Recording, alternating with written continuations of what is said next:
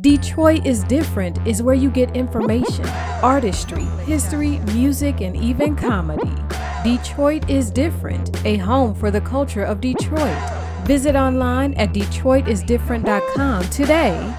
Detroit is different, back in full effect. I'm bringing back a guest that wasn't here not long ago, but, oh, man, it's a lot of fights. It's a lot of things in the mix. And one of the big things that we're talking is economic justice in Detroit. Economic justice in Detroit is something that balances opportunity for everyone here. And Lord knows, Detroit needs some balance in opportunity. So, Detroit People's Platform representative, great interview before, but this time we just giving you some information. Theo Pride, how you doing today? I'm doing good, my brother. How you doing there? Oh, everything is cool, man. Everything is cool, man. So with this, you have a presentation for us today. Absolutely. Economic justice for Detroit. We're talking about the budget, moving forward, going forward. I was in a presentation where you talked a little bit about this, so please share with us what's happening and what's going on so we know what's happening right now and how Detroiters need to be engaged about the city budget. And really, we do play a role in the city budget, though city council plays a big role as well. That's absolutely right. Well, Detroit People's Platform, along with the Equitable Detroit Coalition for a long time, have been active in the process of fighting for economic justice in the city in a multitude of ways. Last time I was on the show, we talked about the Community Benefits Ordinance. This time I want to talk a little bit about DPP's budget justice work. And it really goes hand in hand with what's been going on with the CBO and fights for equitable justice all across the city. And right, just to jump into it, I want to highlight development in the city. Right, the development approach, right, in the city of Detroit is highly problematic. Not for white folks, not for wealthy developers, but particularly for black folks. Why? Because development in the city of Detroit, it typically leads to two really, really problematic things. One is black displacement. We're being pushed out of the city, and that's an empirical fact.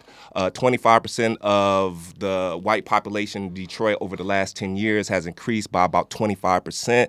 Not that much. That's equates to about 15,000 folks over the last 10 years. Again, not that much. But as we see this trend increase, what we could see in the next 20 years or so, right, and certain type of demographers have been looking at this, right, we can see the white population go up to levels that significantly, right, drop the black population here in the city. 17% of the black population has decreased over the last 10 years. That's about 100,000 folks. And that's because when development comes into the city, what it is doing, right, is building luxury housing. It is building housing and development does not cater to the average black Detroiter. Sometimes it really drives up property values. And we got to remember over the last 10 years, Detroit has switched from a majority homeowner population, right, to a renter population. And a lot of that is because of the land grab that occurred during, right, the housing crisis. And so Detroiters were overtaxed. Brothers and sisters, right, lost their homes to foreclosures because of predatory lending and all that type of stuff. And you've seen a massive transfer of capital and land, right, from black people, right, to white bankers. Okay, right? So you gave some of it in the land grab. Mm-hmm. You're giving some of a definition. I want you to go a little deeper into that so we can understand where we're at and what happened and how did that happen. Well, when I speak of a land grab, right, specifically in the context of Detroit, right, I'm talking about the way in which a group of people, in this case, right, black homeowners who have owned their homes since the 1940s, the 1950s, the 1960s, the 1970s, and so forth. They've owned their homes. Maybe some of them paid off their homes. And because of predatory lending, because of the trickery and the financial institutions, what they did was take out a second mortgage or a third mortgage or so forth, right, and it sunk their home in debt. And when I talk about a land grab, I'm talking about the way in which those with power in terms of capital, political power, right, intend to take land, right, typically from a group with less power for particular purposes, political power or just power just to make money, right? In this case, I see it as both, right? To move black people out of the city of Detroit, right, to then carve out a certain kind of regimen of political power that caters to white developers. We've seen Dan Gilbert, we've seen the Illages and so forth benefit from these type of politics with Mike Duggan and so forth. But then also to economic power, right? A lot of the development that's occurring in the city of Detroit are not helping kind of the average Detroiter economically. What it's doing is enriching white folks, as we'll see in the next point, right? Another thing that, right, the city purports is that the development is, right, they justify the development because of what it does is it create jobs for Detroiters, right? And this is simply not true. It creates some jobs, right, but it doesn't create jobs for Detroiters, right? A lot of people don't know this. Only 25% of the jobs that's in Detroit are actually held by Detroit residents. So that means 75% of all the jobs that are in Detroit, right, are held by suburbanites outside of the city. And this is another one, right? The jobs that we do get aren't the good jobs. We get the shitty jobs, right? We get the low-wage service jobs, right? So when we look at the job creation, a lot of people don't know this as well. The average wage in the city of Detroit is $85,000. That's the average wage for a job in the city of Detroit. But the average wage for a Detroit resident is $40,000, right? So that disparity tells you that, right, we aren't getting the high-paid jobs that are in the city, right? And the jobs that we are getting, right, are, one, in the suburbs, they're low wage, but even in the jobs that 25% that we get in the city are low wage shitty jobs. We aren't getting those 85,000, 100,000 yearly salary jobs and so forth. We aren't getting those good jobs. So what happened with the land grab is even impacting things that are currently, I guess, proposed or written or planned in the budget today?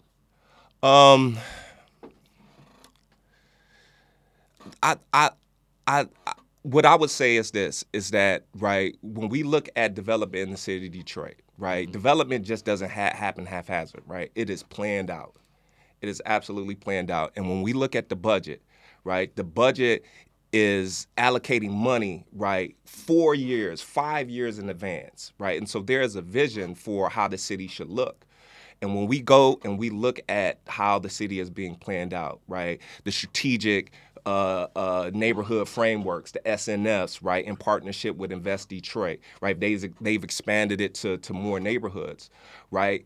What they plan to do, part of this, right, it feeds into, right, black displacement. In this sense, they are targeting, right, catalyst areas, meaning how do we put certain amenities and developments into neighborhoods that then spur density, right, and the influx of people. Well, the way in which you do that, you make the neighborhood more attractive, which is all fine and dandy. But if you have a population of people, right, and they are stuck at $40,000 a year or lower, right, the average median income, we got to remember, in the city of Detroit is $32,000. So we are dealing with low-income folks in the city of Detroit. And so if you aren't increasing or if you aren't improving the material conditions and the material reality of the people of Detroit, but then you drive up the cost of living and the cost to stay in the city, what you do is economically push them out of those neighborhoods and then eventually, right, the whole city to other parts of the metropolitan area.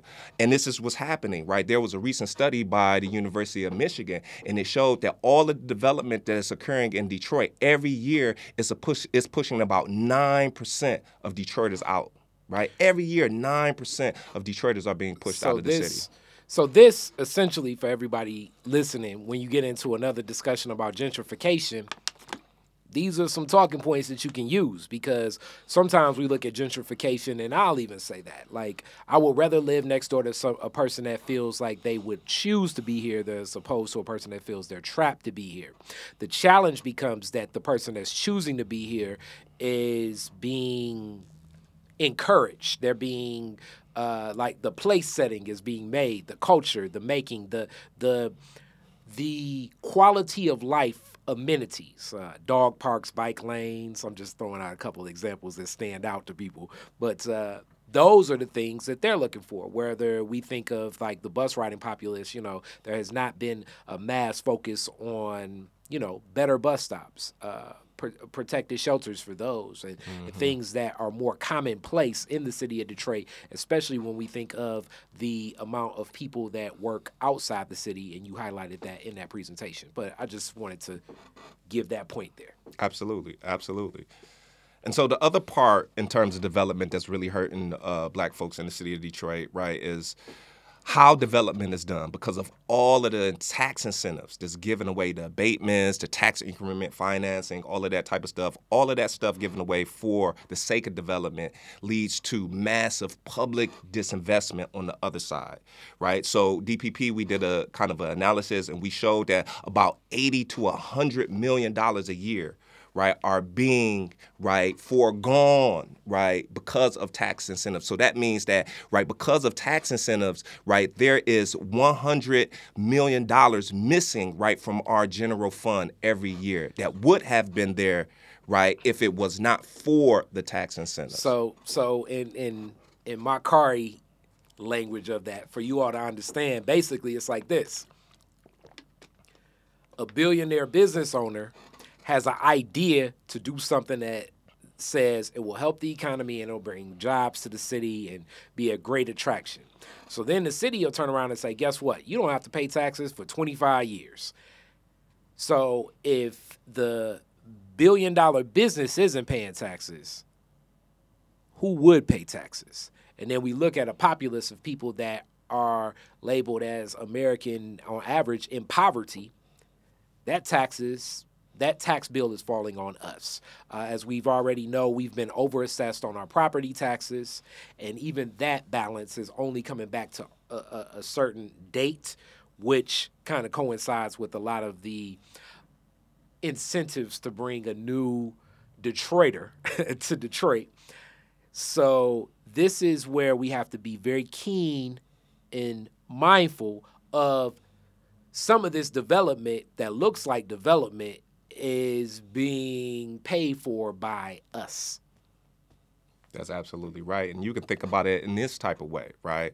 And the CBO is right, so developed that's the with community this benefits. The community benefits ordinance. It's developed with this kind of notion in mind, is that we are, right, investors in these projects because of our tax dollars going into these projects. And since we are investors, just like anybody who is an investor, they should be at the table making financial decisions, economic business decisions as to what happens with that business, right? And so how are community folks and residents able to come to the table, right, and make sure that they benefit from the development and not just the developers, which typically happens.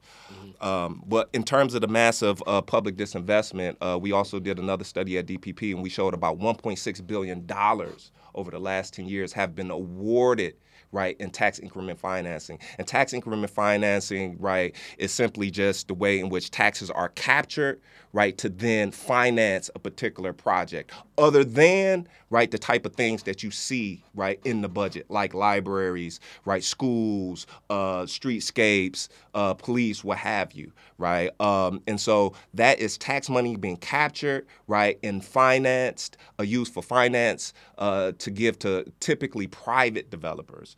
But $1.6 billion awarded, not necessarily doled out as of yet, but $1.6 billion awarded in TIFs. Why does this all matter? You see how much money and public money and it has been given away. That takes away from our schools. That takes away from our libraries. That takes away from our parks. That takes away from our rec centers. That takes away from community development. That takes away from neighborhood development. That takes away from green spaces and so forth. All of those public amenities and public investments that improve the daily life and the well-being of the average Detroiter, those things are being starved, and we are being robbed of those services and programs that benefit us. And so it's terribly uneven in this type of sense, right?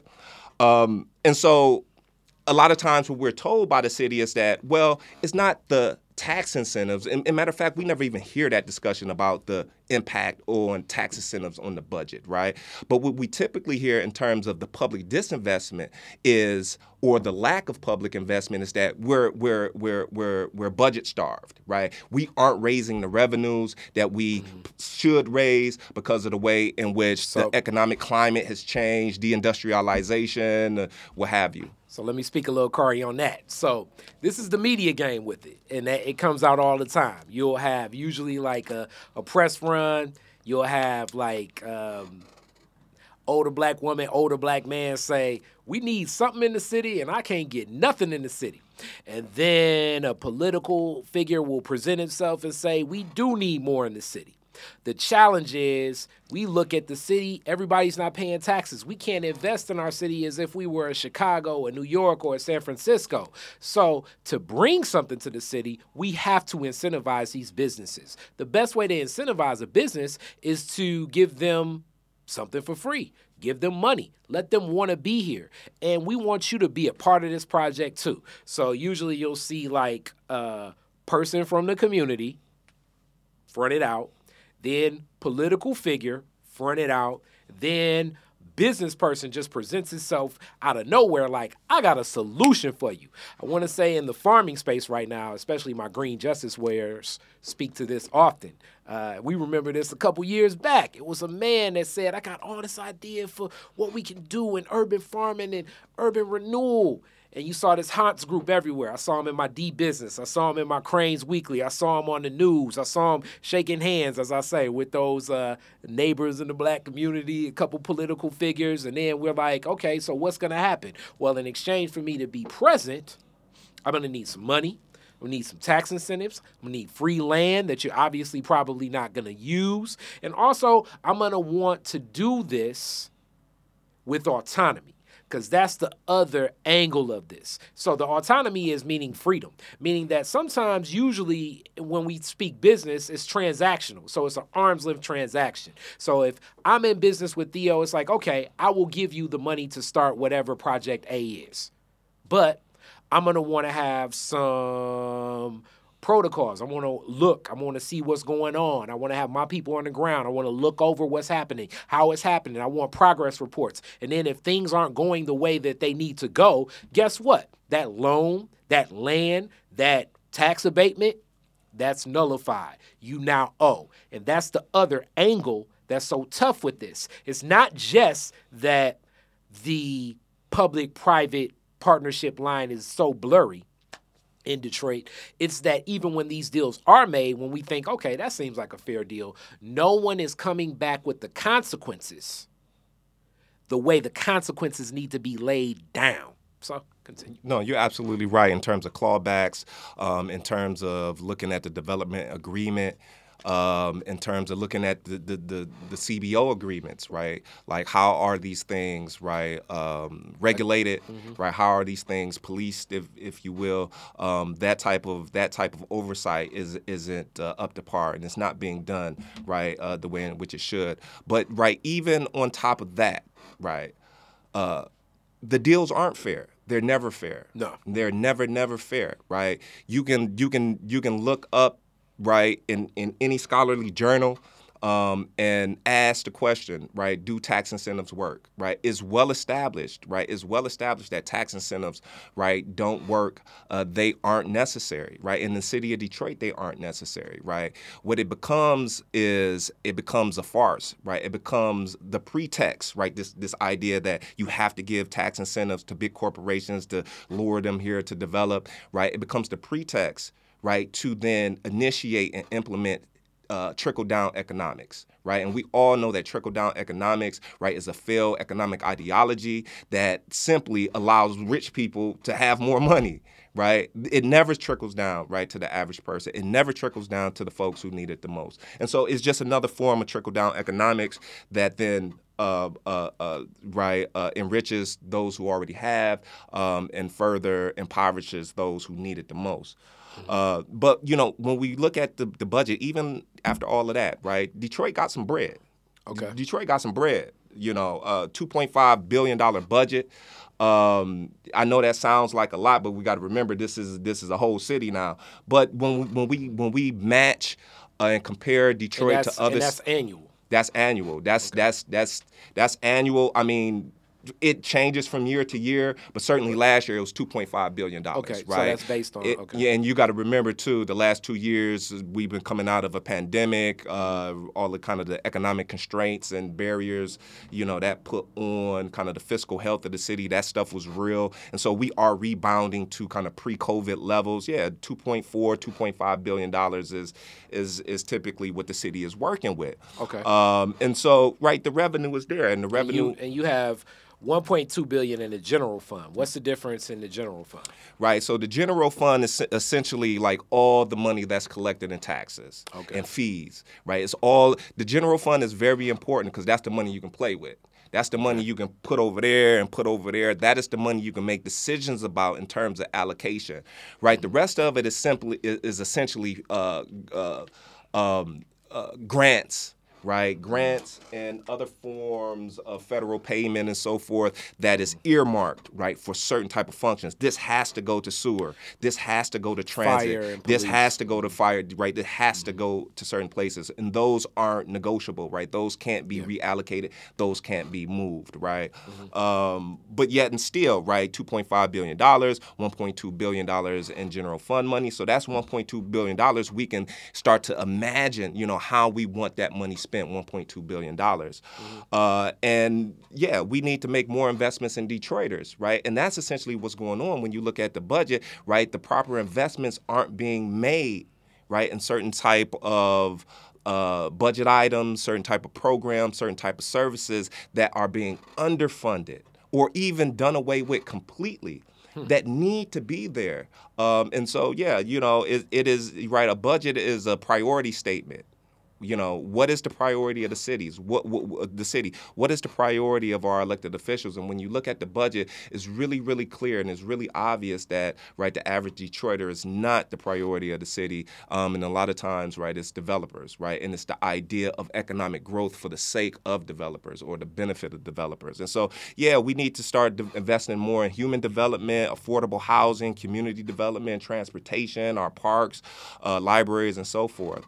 And so how we kind of think about that process of getting money to those areas that need it the most, right, to increase, right, the well-being, right, and the experiences of everyday Detroiter, right, is reallocation. How do we then think about, right, trimming, right, the fat, so to speak, and pushing monies to areas that then improve the quality of life for Detroiters. And so here is the budget breakdown from last year, something that the city did not have on its website. I had to create this from the data that I have so we can get a really, really nice visual here, right? But as you can see, $4.5 billion, the total budget. And these are typically kind of the main buckets here. You can see sewer and water and debt service. And then in the little white box there, you can see a whole bunch of other kind of budget items and so forth and buckets.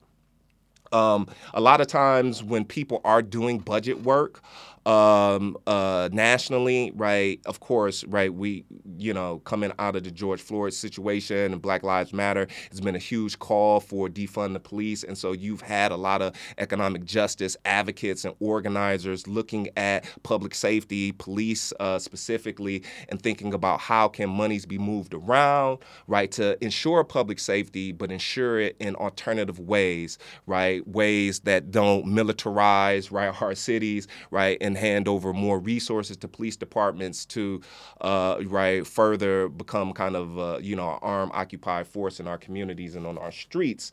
But as we kind of look over this, budget, right, this is how the process begins. We look at, where the money is going, and we kind of imagine, where can we start to shift money to make the kind of impacts that we want to make. One area, right, that we can go to real quickly, right, is demolition, right? The city spends huge amounts of money on demolition, right, every year. Right, last year, this fiscal year, right, it's $13 million from the general fund. is being spent on demolition. 95 million, right, is being spent on demolition coming from our ARPA funds. And ARPA funds, that's the federal relief fund money that we got from the federal government for COVID. And I want to urge of everyone, check out the series that we did with Bridge Detroit. Detroit is different, Bridge Detroit. We talked about that. American Rescue Plan Act dollars, which definitely had a freedom to, let's use that term. Those funds had many options. We looked at and we kind of compared and looking at other cities that were a lot more transparent about how those dollars would be spent. The approach from the city of Detroit, I believe, was a little bit more like, a couple public meetings and this is what people said and we're going to execute and do that, but it wasn't as inclusive about how the funding would be spent. It's definitely a timeline and deadline on when that money needs to be spent and also the plan for it. As of now, last I checked, a lot of it was spent from the city of Detroit on a lot of that money was spent in so far that has been actually, used in like the administrators, the consultants of what would be planned. Also, it was kind of another little trick bag where we have basically a whole brand new city council. A lot was kind of pointing fingers at the old city council, like, well, the old city council decided a lot of how that funding would be spent, so it's hard to even go back. So standing tall, some council members, Latrice Johnson, definitely Angela Callaway, and who else was another one?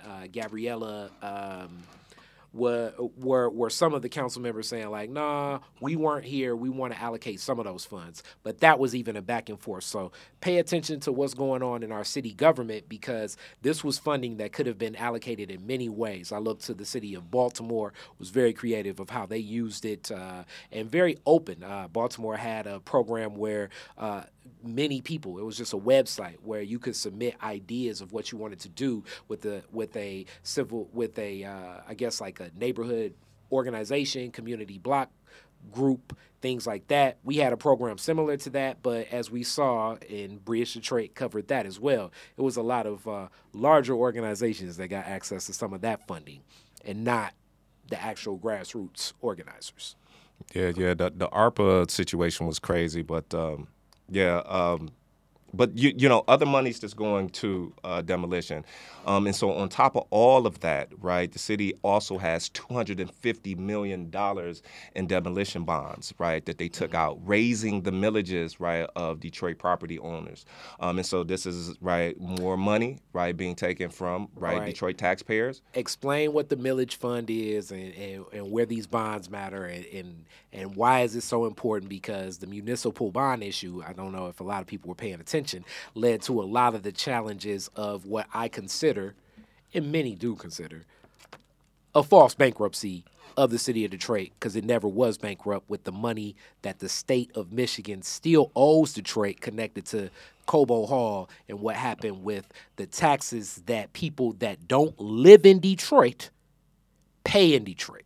So keep up on that game, but continue. That's right. And in terms of also, too, and the money that the state owes the city of Detroit in revenue sharing. Yeah. They do funny stuff with the constitutional payments, which is basically a slush fund that they can move around. And so Detroit has never gotten their full payments, right, their full revenue sharing payments to the tune of billions, right? But so millage, I want people to understand that, and municipal bonds. Right. And so when we think about the millage is simply, right, a percentage of, right, their home value that is taxed, right, by the city or taxed, right, by a municipality or governing body, right? You can have a millage from the library. You can have a millage from the school district. You can have a millage from the county and so forth, right? They're just taxing a percentage of your home value to then create revenue, right, for a particular, right, municipal project or municipal kind of financial need. So kind of the concept is, your property is in a place with this much value, and to add to the quality of life of this place, and your property is worth $100,000. The reason it's worth $100,000 isn't just because you got the best interior design. Part of it is because you're in this place in this location. So what keeps this place and this location good is the library, the park, the community college, the schools or whatever. So we're going to have a millage just based on your property value that we think that the public good of these public services add to your property being worth what it's worth. That's the concept. That's the concept. Okay. And then also, too, important to remember about the millage, right? The city cannot just, slap millages, right, on people's property, right? Typically, that has to go to the ballot. People have to vote on it. Like, we want a millage increase because we want our schools to be better, so we'll pay for that, right? And you got to remember, right, throughout the 1980s, when we seen massive disinvestment in the city of Detroit, and Coleman Young was the mayor, right? He continuously, right, asked, right, the city of Detroit, right, black property owners, right, to pay more, right, to keep the city afloat. Which black property owners certainly did to keep the city running, to keep the city afloat all those years. And kind of the irony of it is that, right, black property owners keeping the city of Detroit floating for so many years, having those homes then taken away in that land grab that we talked about, and seeing this process of black displacement. So it's like, yep, thank you for taking care of it. Now we'll take that back. Now that right, you've nurtured it, right, and gotten it to this point. But right, the point being, right, huge. And then the bond issue too. I want you to explain that too. Define that. Right, that municipal bond. Right. We can think about bonds just like we think about any type of bonds, right? It's money that, right, that the city can take out. Almost like a loan, if you will, right? And so the city has revenue, the city has assets, the city has, right, a credit score, if you will, and they use all of that, right, to leverage that, to take out money, to take out bonds, right? And those bonds then are used to finance and pay for certain type of programs and services and construction and development that the city deems necessary or important to improve the quality of life for its residents or to improve the city, as a whole. And so when we think about the bonds, right, the millage connects to that, right, because then the millage then serves as kind of the collateral, right, to the bond market. Say, listen, don't worry about how we gonna pay for this. It's already paid for. Right, we have the revenue stream to pay for that particular bond, and they're able to take that thing out. And so that's where the demolition bond comes from. It's that the city specifically earmarked, right, money for demolition, right, through the millage. And so all the money that's collected, right, from that millage, that increased millage, right, goes to demolition, right, at the tune of $250 million. I think it's over the course of, I think it's 5 or 6 years. I can't remember. So 5 or 6 years. But when we think about demolitions, I think the average Detroiter says, yeah, what's the problem? I got a lot of blight around me. I grew up in Brightmoor, right? So looking around, seeing this burnt house, that burnt house, yeah, knock these houses down, clear this out, put something else here. That's, that helps the city. And I think it does, right? Blight removal done properly does help the city. I'm going to speak it for you. It's exactly like what I said. It's the oversight of how this money is being spent. It's not spent efficiently.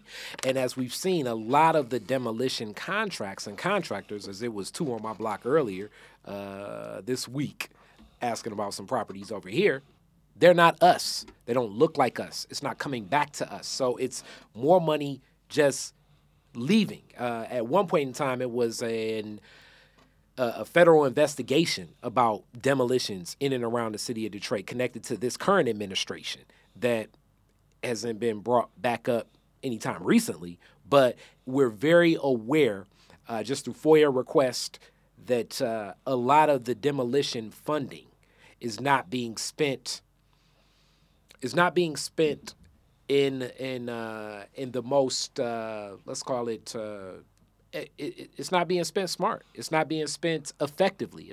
It's inefficient, meaning that basically the money's being stolen. It's being taken away, or we're being overcharged for what it takes to deliver upon what needs to be done. That's the challenge. And I would say absolutely, and I would say this too, it's not being spent equitably, right? Fairly. It does it right. And so when we look at a neighborhood like Brightmoor, if we look at Linwood, and we look at the average neighborhood and all of the abandonment and the residential blight, a lot of this money is not being spent, right, to clean the neighborhoods, right, to improve and develop the neighborhood. What is being used to do, right, is to improve business corridors, right, and other type of catalyst identified development areas, right? The strategic neighborhood frameworks and so forth. Neighborhoods that they've identified for high luxury development and so forth. So we're thinking about the riverfront. We're thinking about Midtown. We're thinking about downtown. So a lot of the demolition money is being spent on commercial demolition, right? Industrial demolition and so forth.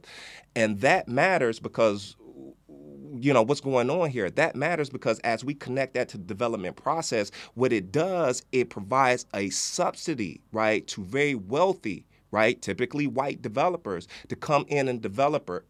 Why? Because now what it does, it financially handles, right, site preparation for the developer. And so what it does is create a blank landscape, right, a blank canvas for the developer to come in and build whatever kind of condo or whatever type of manufacturing distribution center he or she wants, right, without the cost of site preparation, right? And so that is cost that the developer does not have to, right, handle.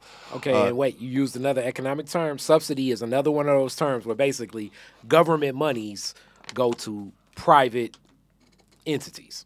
But continue. Absolutely. And so it's essentially like another way in which our tax dollars are being spent in the service of wealthy developers, right, to move their economic agenda and program forward so they can benefit. Or something that we all are familiar with, Little Caesars Arena.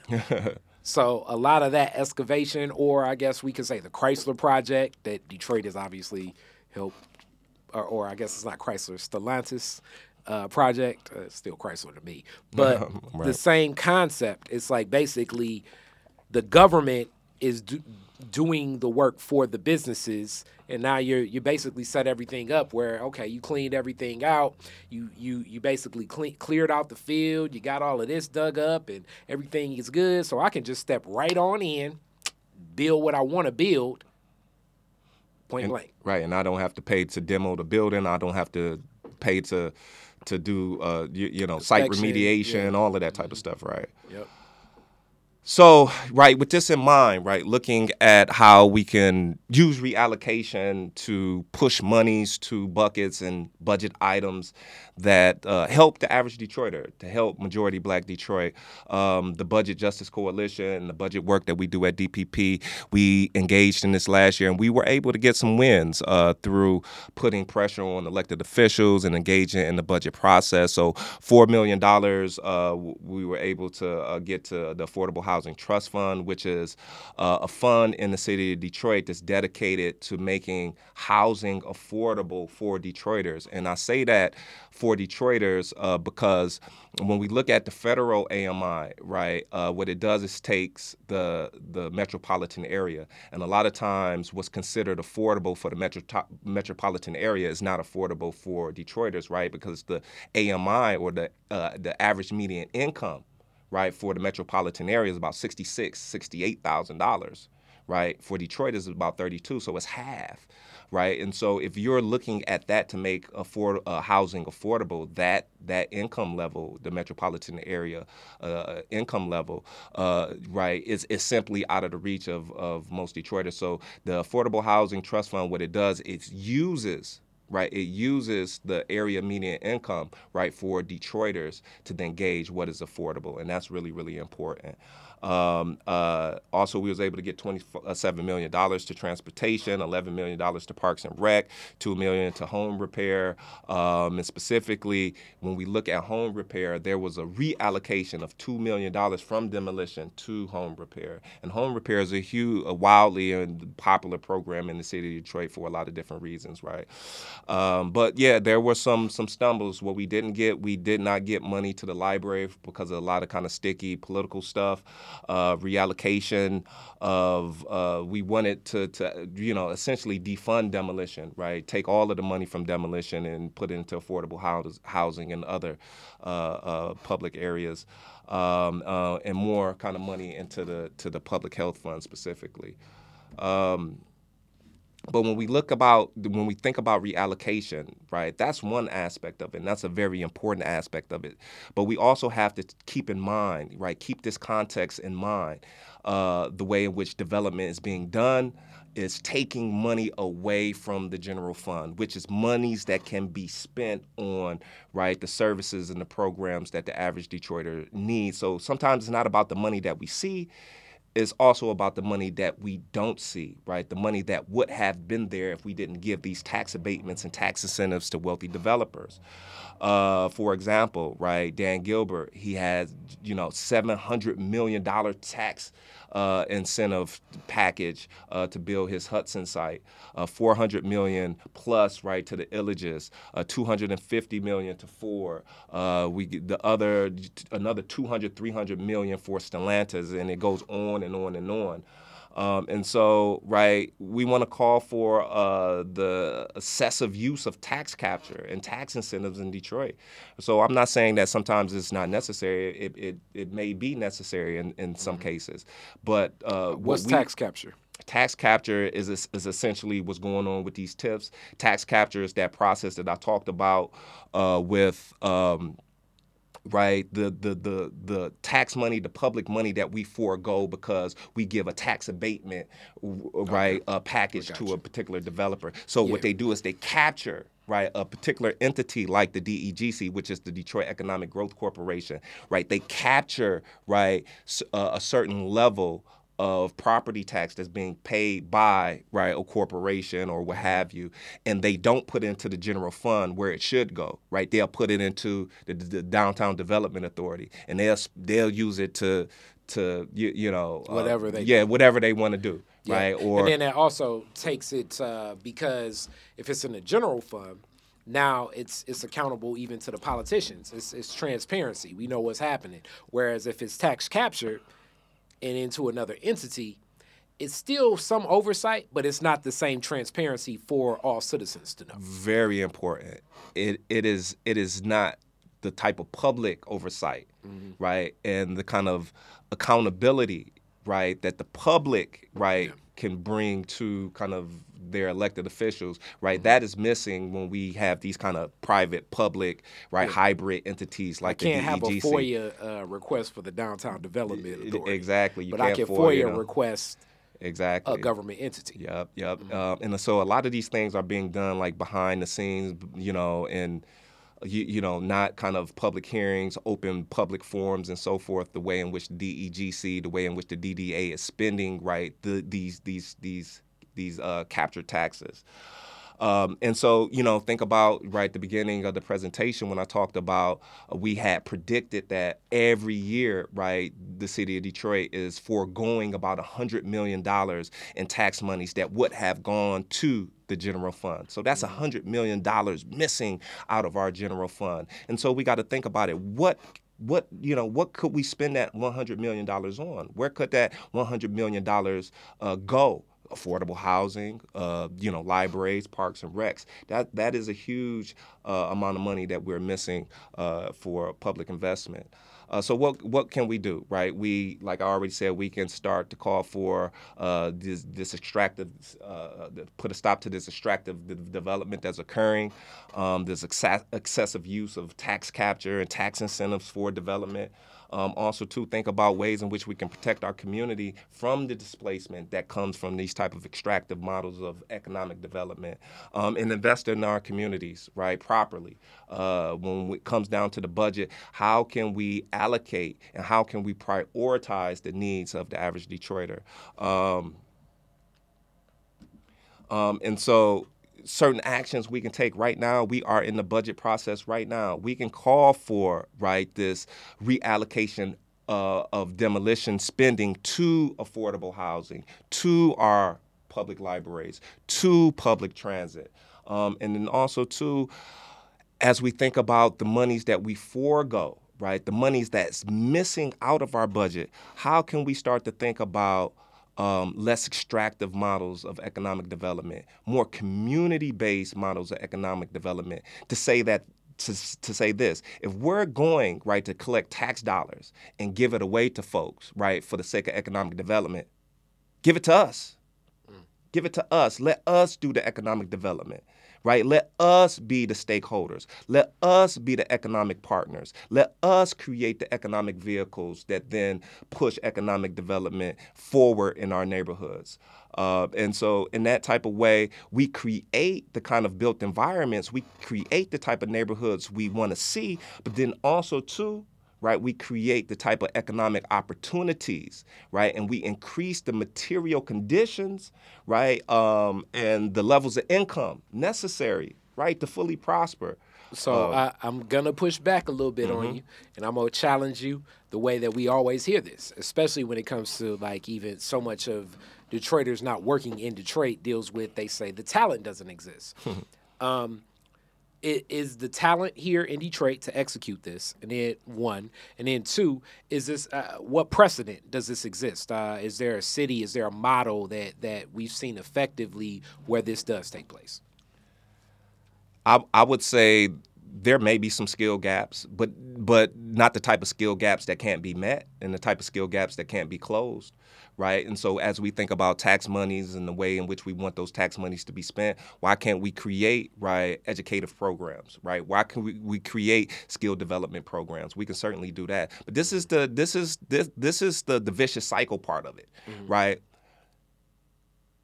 Tax money is being foregone, right? Public funds are being foregone for the sake of economic development that then takes away from our schools, takes away from our ability to properly provide skills and education services to our people so they can compete, right?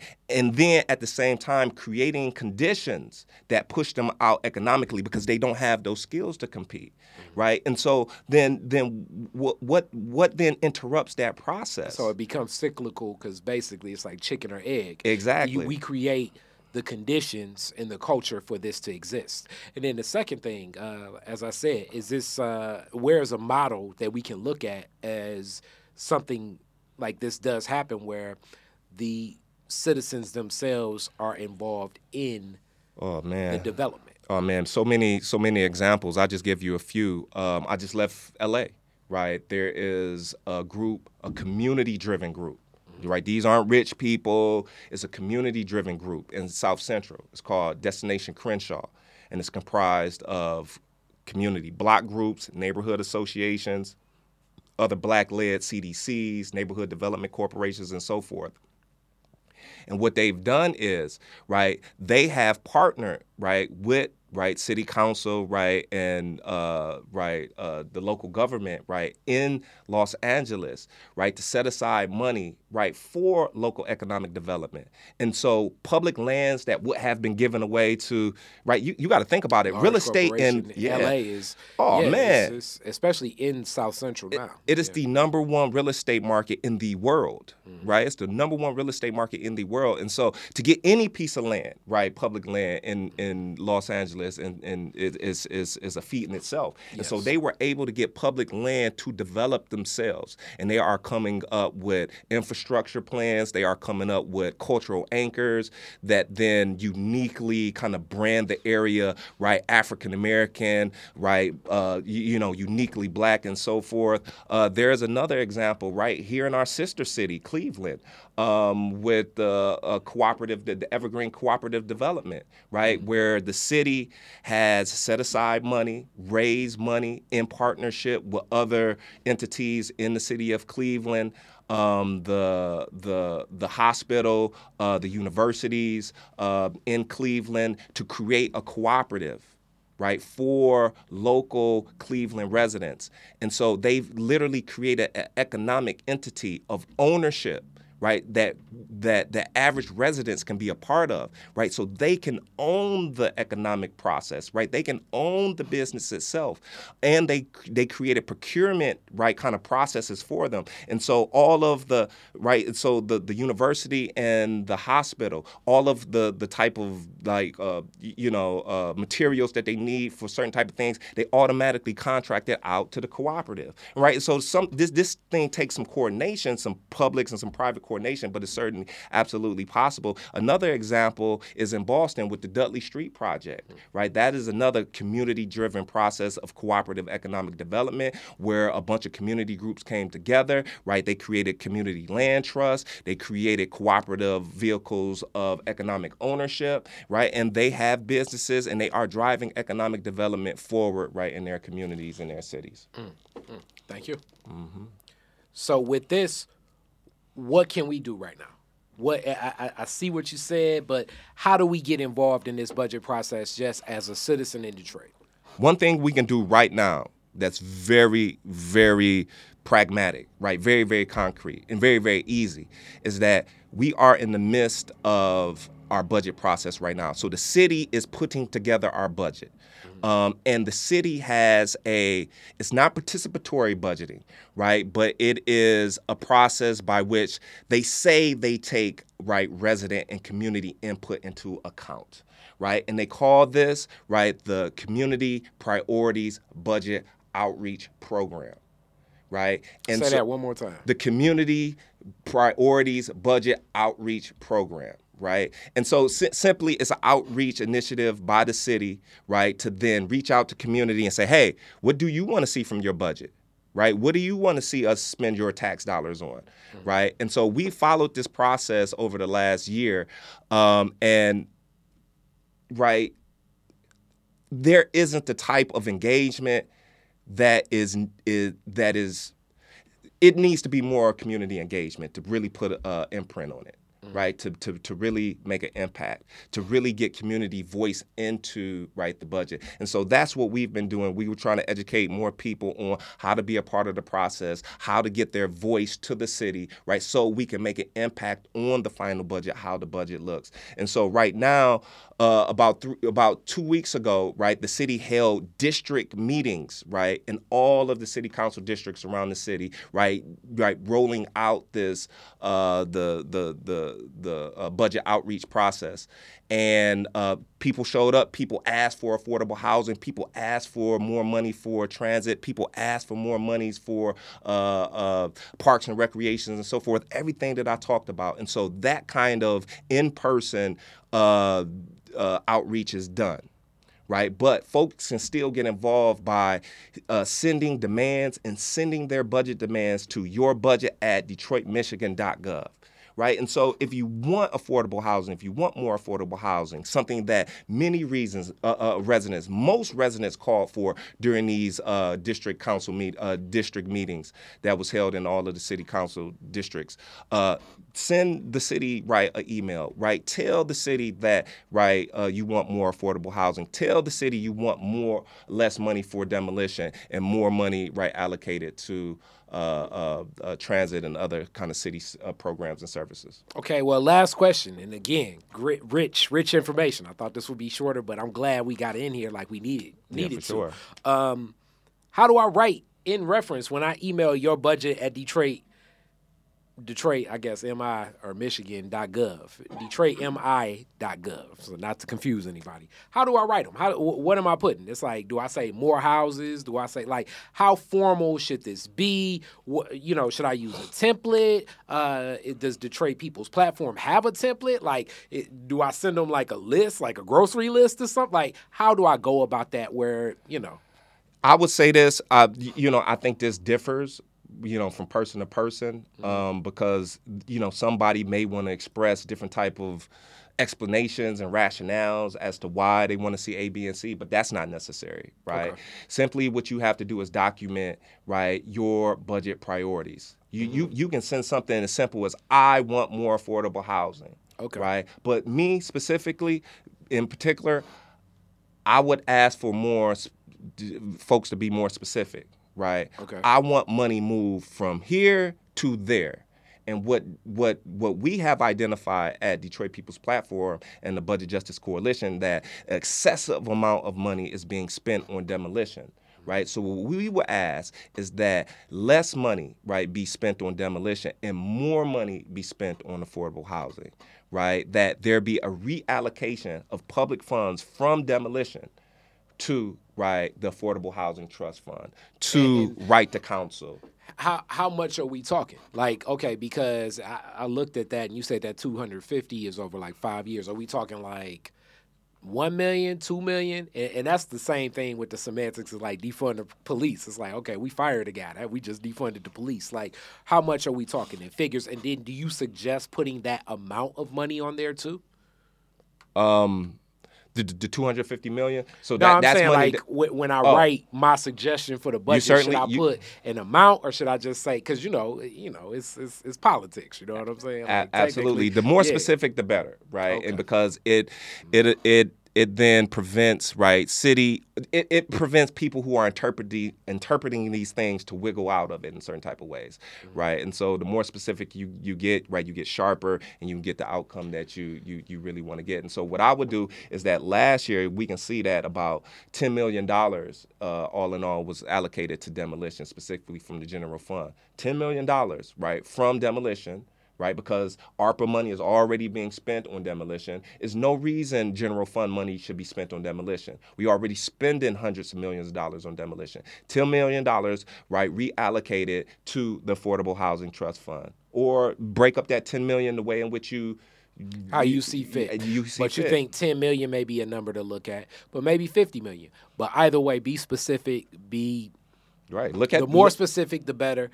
I have another suggestion, and you can give this too. You should CC Detroit People's Platform too. That's way they can stay abreast to a lot of these emails too, because sometimes, hearsay is hearsay. So what email? What's just the general info? CC, right, Detroit People's Platform at info@DetroitPeoplesPlatform.org. Again, that's info@DetroitPeoplesPlatform.org. And I'm going to put that on the bottom so you guys know. I don't know what those numbers are, but make sure you're specific. We definitely want to get some of those emails. How long do they have to get these emails in? The process is going to go all the way up into February. That's when the mayor will present his budget recommendations. So all the way up into February, I will be writing the city and putting those priorities and those demands in. Okay. That works. Thank you so much. Thank you, my brother. Appreciate you. Yep. Black revolutionaries, distillery owners, Italian fashion retailers, and Motown Grammy winners all share their best stories never before told in any other media outlets on Detroit is Different. Visit DetroitisDifferent.com or download the Detroit is Different app on Apple's App Store or Google's Play Store.